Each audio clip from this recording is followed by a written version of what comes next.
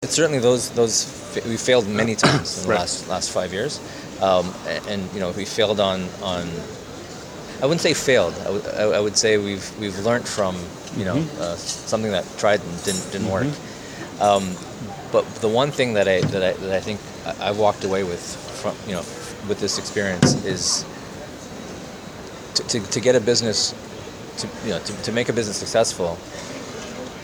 You have to personally get involved, particularly in Africa. Mm-hmm. Yeah. So what I hoped, I think about a year and a half ago, was that I could have at this point brought in some professional management to come and just run this business. But because this is a segment that is not very well understood by many people, it's hard to bring in somebody else to come and run this business. And I did try that. We brought in professional management for about 6 months, 6 to 8 months. Ended up having to let everybody go because one thing it did is that it disconnected me from our end consumer, and I think part of the reason we have been successful is that the founding team has been directly involved with what's happening on the front line, and as we've been growing, we know that we have to build this structure, this organizational structure. But how do you do that in a way that where you're still getting direct feedback from what the customer is experiencing, and you're reacting to that.